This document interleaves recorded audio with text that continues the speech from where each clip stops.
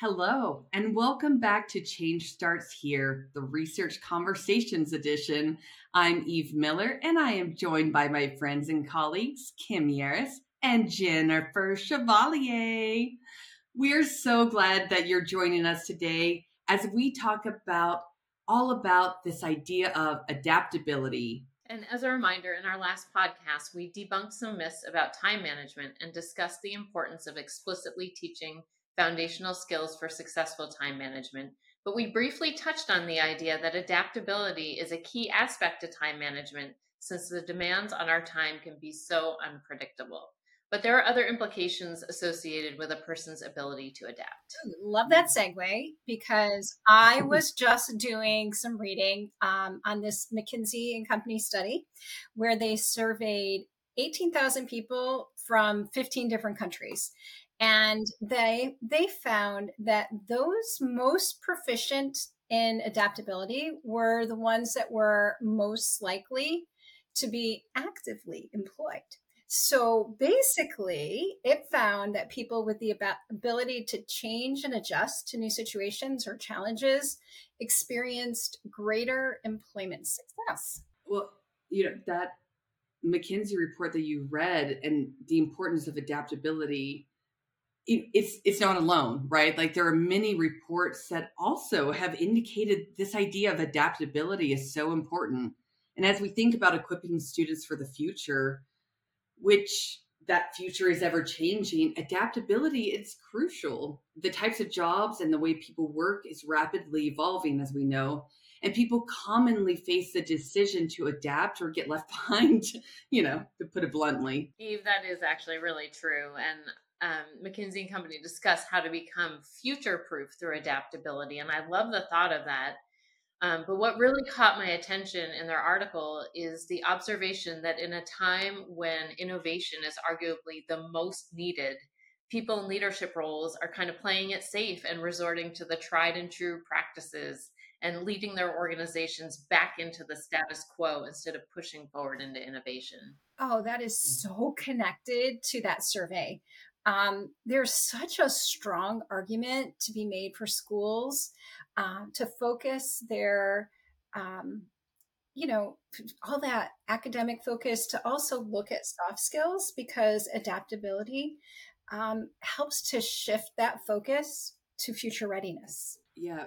When building on that, like these soft skills, I know it's a term that not many of us like who care about these things.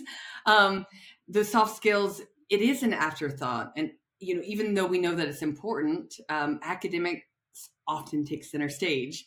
And it's interesting to think about the impact of deeply developing these skills in students to prepare them for the future. So, let's think about leaders currently. What do they do to equip staff and students so that they can be highly adaptable? I guess I'm just thinking about it. I'd love your thoughts on it. Like, what are educational leaders doing to help their staff and students be highly adaptable? Do you have any thoughts on that?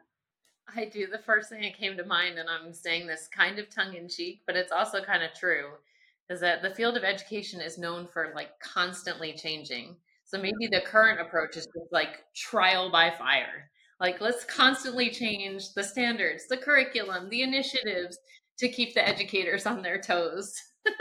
Kim, do you have a better idea? Yeah, what about one of the trends in teaching where educators now expect students to show multiple approaches to solving a problem? That helps them to learn multiple pathways forward, allowing them to adapt if they do hit a barrier. So that's an idea. Yeah. All right, well done, Kim. That's a much better example. Yeah, well done. All right. Well, McKinsey recommends 5 steps that leaders can take to prepare their organizations and their people for change. So I'm going to list them off and then we'll go through them one by one. The 5 practices are: practice well-being as a foundational skill, make purpose your North Star and define your non-negotiables, experience the world through an adaptability lens, build deeper and more diverse connections, and the 5th one is make it safe to learn. All right. Well, you shared this list with us, and I've been thinking about it. This list of 5 from that McKinsey report, and I offered to take the first one, which is practice well-being as a foundational skill, to kind of just expand upon that idea. And of course, I raised my hand because I think that this is such a critical thing that we should be talking about. Um, and the practicing well-being as a foundational skill. I think about the research studies across the board, how they're highlighting the urgent need to support educator and student well-being. This wasn't a pandemic specific thing, nor now that we're coming out of that, over a year removed from it, it's still very vital that we continue to talk about what's going on for our educators, for our students, and for our leaders. So first of all, the lack of educator well-being is creating an unprecedented teacher attrition is, what many of the articles are saying, like there's all these other factors, but that really underlies it. And attrition disrupts teacher and student um, relationships, teacher and teacher relationships, the ability to teach. There's so many negative impacts to student motivation and also to academic achievement, of course. Yeah, I wholeheartedly agree with that need to support educator well-being. Now more than ever before, it seems to be sort of an epidemic in education right now. Yeah, yeah, it really is. And I mean, this gets a little heavy, this topic, but ultimately, remember, we are talking about supporting well-being as a way to support their ability to be adaptable. So, in addition to supporting well-being, the lack of student well-being is resulting in unprecedented numbers of suicide and substance abuse in our students, and a decline in student-teacher relationships and teacher-teacher relationships. And there's impacts to student behavior. All of these different impacts, where the foundation is that well-being piece. So we just keep getting reminded of how critical that is. That is critical. Even you got me thinking that if leaders are not modeling wellness practices themselves, then it's hard for there to be that like tone of acceptance and encouragement of well-being for their staff. And so one of the most important things leaders can do is to model those wellness practices for their staff. Oh my goodness. Yes, I completely agree. And I think that requires them to take seriously their own mental well-being. I remember seeing some reports where it's like we see the daily stress reported of educators, and that's so high, but then we look at the building leaders, the district leaders, and that often is reported in some of these different publications as even higher than teachers, which is already so unbelievably high. And it just speaks to that ability to manage your stress and model that doing the things that you need to do to be healthy and whole, whether that's the things that you hear a lot around exercise and what that you need to be doing, and the mental well-being piece of it, just the wellness checks. So that really will foster a culture where you're okay to have bad days, you're okay to rely on others, and that modeling is shown to have huge impacts, especially when we connect it to also the positive side of these things, like connecting with purpose, at the school level and at the individual level, right? Ooh, so you just brought up that connecting with purpose, and that is such a powerful way to support well-being. But coincidentally, um, and coincidentally, it's a second way that we can increase adaptability. So purpose and adaptability are connected. Nice segue, Kim. So the second step that McKinsey recommended is to make purpose your North Star and define negotiables. You want to tell us more about that, Kim? I was kind of getting ahead of myself. I'm so excited to tell you this, but so what we know about purpose is that only 25% of American adults say that they have a clear sense of purpose. Um, and I believe this just from talking with friends and family. In my small circle, I can see that purpose is not something that everybody is kind of like certain about. And the thing that matters about a statistic like this is that having a sense of purpose is linked to improved brain function, including things like memory and cognition. And these things contribute to and promote well being. So we've got this web of interconnected things that ultimately affect adaptability. You said the word brain. I'm like, what? I also love that connection you made between executive function and well being, because I don't think we talk about that enough. And so I think I brought up this idea of sense of purpose. And so I'm going to ask you, Kim, can you speak to like some of the ways that, like that leaders can go about creating a sense of purpose for themselves, for the staff, supporting that? Like what kind of comes to mind for you in your experiences? So, one strategy that comes to mind is encouraging others to explore their interests. Like what is it that lights you up inside? Just asking a question like that. And then integrating those interests into both your professional and personal lives. I feel like that's a conversation I'm having with my sons all the time. Like, focus on the things that you like to do. Working is, you're going to work for a very long time. So find the things that light you up and get excited about them. Kim, this strategy resonates with me so much. I remember when the Common Core standards came out, this shift took place in education in my neck of the woods in Florida, that I immediately knew was going to be a threat to education as a whole and to teacher well-being and student engagement. Um, just to like set the stage, I worked with a teacher who was extremely passionate about gardening. Like she decorated her entire classroom like an outdoor space and integrated the gardening theme throughout her content area instruction. She had students develop an outdoor garden right on the school campus, and anchored the hands-on work with her literacy standards, her science standards. She wove math concepts into it, like 2 rows of 5 plants, to set the stage for multiplication. You get the idea. So it was just so incredible. You could imagine like every child was clamoring to get into her class. It was so great. She sounds like an amazing teacher. Yeah, wow. She She sounds so was. cool. Um, but then when the Common Core standards came out, she was told she could no longer use thematic teaching like that because it was too much fluff. And I remember them saying that exactly. It's too much fluff. And she was forced to stop filtering her instruction through the gardening theme and was given scripted curriculum for each content area.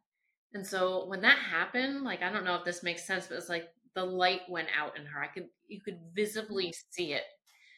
Her passion for gardening had brought so much joy to her educator role, but without it, she was never the same teacher. And when she lost her passion, she lost her purpose. And, after a couple of years, she left the profession altogether. It was heartbreaking. Oh, I can feel the tragedy of that story. When you said she was, I was like, no, not was. And I think about student outcomes that we want in schools. We want them engaged. We want them showing up. So many districts are struggling with chronic absenteeism and, all of these different student engagement. These are some of those common things cited in reports. And then think about her classroom, right? How excited were kids to show up? How engaged were they in learning? Like, and and so it feels like it gets in the way, right? Like some of these things that when we aren't able to connect it to purpose, or when there's not a leader recognizing strengths in their staff and doing what they can to help encourage their staff to be able to bring their strengths, bring that sense of purpose into their day to day, and getting barriers out of the way. We can't even imagine, right? Like the impact that has for teachers and their well-being and their ability to engage and have students attend. It's so powerful to me. I think it would be interesting to compare data on student outcomes for when she was teaching thematically, and she had her garden in full bloom with the butterflies. And when she was forced to stop, I bet it would be telling. Yeah, unfortunately, like that's the data that we'll never get to have. Um, but getting back to this idea about how passion can drive us through our days and kind of like increases our energy for being adaptable, right? I mean, it's that interconnectedness of that. And, we draw energy from our purpose. Yeah, and just working alongside her, I drew energy and creativity and passion from her. Like she impacted all the staff, all the students, and it was just again heartbreaking to see her shift from operating in her passion and thriving to having it all squashed. It was just a travesty. Okay, so this makes me think about staying on this example. When there is change, the research on this, what it says is, that can really impact a teacher's sense of efficacy, right? That change can disconnect them from that sense of purpose. And so when there's change, which, as was established earlier, it is constantly happening in education, it is critical to ensure educators feel like they have choice and voice. Why? Because that is a hit to their sense of efficacy. Change is difficult for everyone. So when a curriculum changes, the more we can find paths for them to have choices within that and ways to adapt it to their strengths, to their purpose. That is such a key practice that a leader who can't change everything, who can't determine some aspects of the curriculum, things like that, but that is something that can really help support the educators. And so it could really help to fuel their purpose. But okay, I will shift to the third step of becoming adaptable. It is to experience the world through an adaptability lens. And I've talked a lot, so I don't know. What do you think about that, Kim? All right. So, adaptability lens. It's kind of like our brains naturally predict what will happen based on past experience, causing people to default to certain behavior patterns. So, what happens then is it creates this cycle where people default to their old behavior and thought patterns and then have a hard time adapting to the change. So, kind of like underlying these patterns are those beliefs and mindsets. And those beliefs and mindsets impact our perceptions of different situations and basically end up in us becoming less adaptable. Well, that's interesting to think about. So we default to our old patterns of behavior and thinking because they feel familiar and safe. Yeah, it's like defaulting to the status quo. We have this fixed mindset about it. We see ourselves as an expert who can draw from past experiences. We face a new experience and boom. So we become reactive, we fall into these patterns, and we feel like we need to protect ourselves. We need to protect our organizations. Ultimately, it's like craving certainty, which can lead to scarcity and sometimes even like a victim mentality. I mean, that's really powerful, Kim. And I mean, I think we can all think of leaders who, despite their best efforts, who have operated from the status quo paradigm. I'm sure we can all relate to it, right?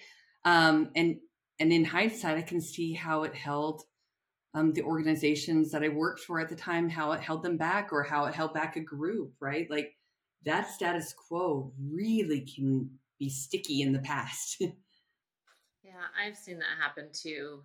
So when change is looming, what are we saying leaders could do differently to promote growth and adaptability? Yeah, well, I mean, just jumping in here, some of the approaches to promote adaptability, because it is difficult, and we know, like brain scan, the imaging, it showed like it's like connected to like some of these areas that register like pain, right? Like these feelings of discomfort and pain, and just getting more comfortable with that feeling. And to do that, we can bring a more curious disposition. As simple as that might sound, when we are feeling the discomfort of it, we often will have that status quo, like you talked about, and we can just kind of really lock in.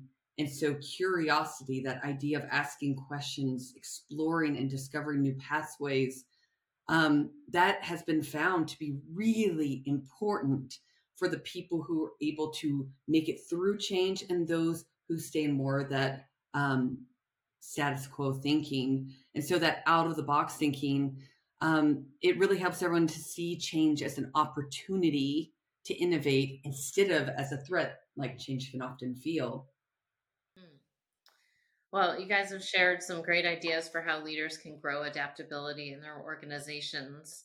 The fourth step cited in the article is for leaders to deepen and broaden connections among their people. Stronger interpersonal relationships provide a network of support and collaboration in the face of change, making the people in the organization more adaptable.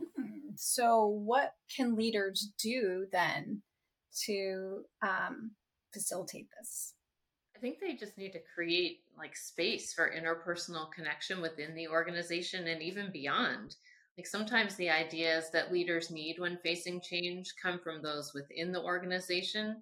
So there have to be high trust relationships in place so that people can allow themselves to feel vulnerable, right? When change Mm. makes everything uncertain, people have that sense of vulnerability. So we must invest time in relationship building before a challenge arises. You can't do it when everyone's feeling threatened by a change. And if you do that in advance, people feel more comfortable sharing ideas and trying new things. Yeah, if relationships and trust are not strong, the people in the organization, they're going to fall back on the status quo of pushing into instead of pushing into the innovative space, right? So, and I mean, that all ties into that feeling of safety, but also, I mean, which is generated by the trust that they feel in the leaders and in each other. And come to think of it, it also links to the first thing that we discussed, which is well-being.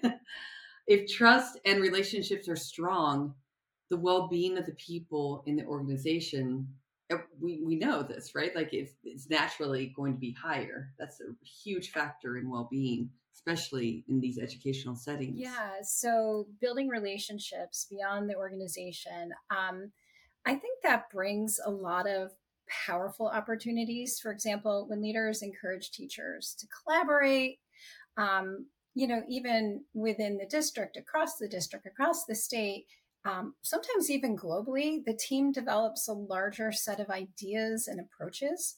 And I think that sometimes the best ideas for adapting in the face of change can come from others outside of the organization, those who've kind of been through something similar. That's a great point. So I think collectively we're making the case that these strategies are all interconnected.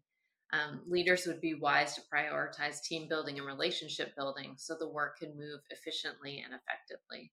So, as I think about strong relationships being so important to adaptability, it makes me think that about safety in learning and what leaders can do to make it safe. I feel like you kind of were touching on that, Eve, before. So, one of the things that I think about that can make it safe is our approach when we approach failure, right?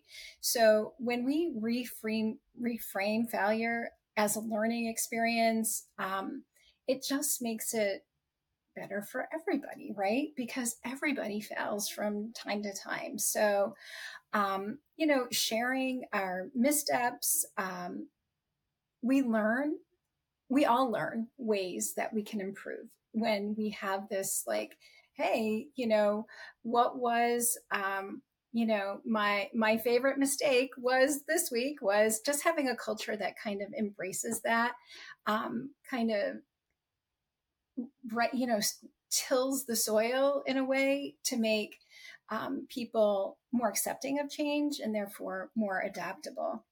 Mm. Yeah. And yeah, I just am thinking about the importance of safety to adaptability and um, just, by way of the parts of the brain that it opens up to us. And I think about at my daughter's school, they in the principal in the morning announcements would always say, mistakes are part of learning. So it was like it was broadcast throughout the elementary school every single day. And so sometimes she would even roll her eyes and, oh, I know, mom, mistakes are part of learning. But I think when you say that, but you don't back it up in the action when it's hard, right? Those are the moments where they really learn if they're safe.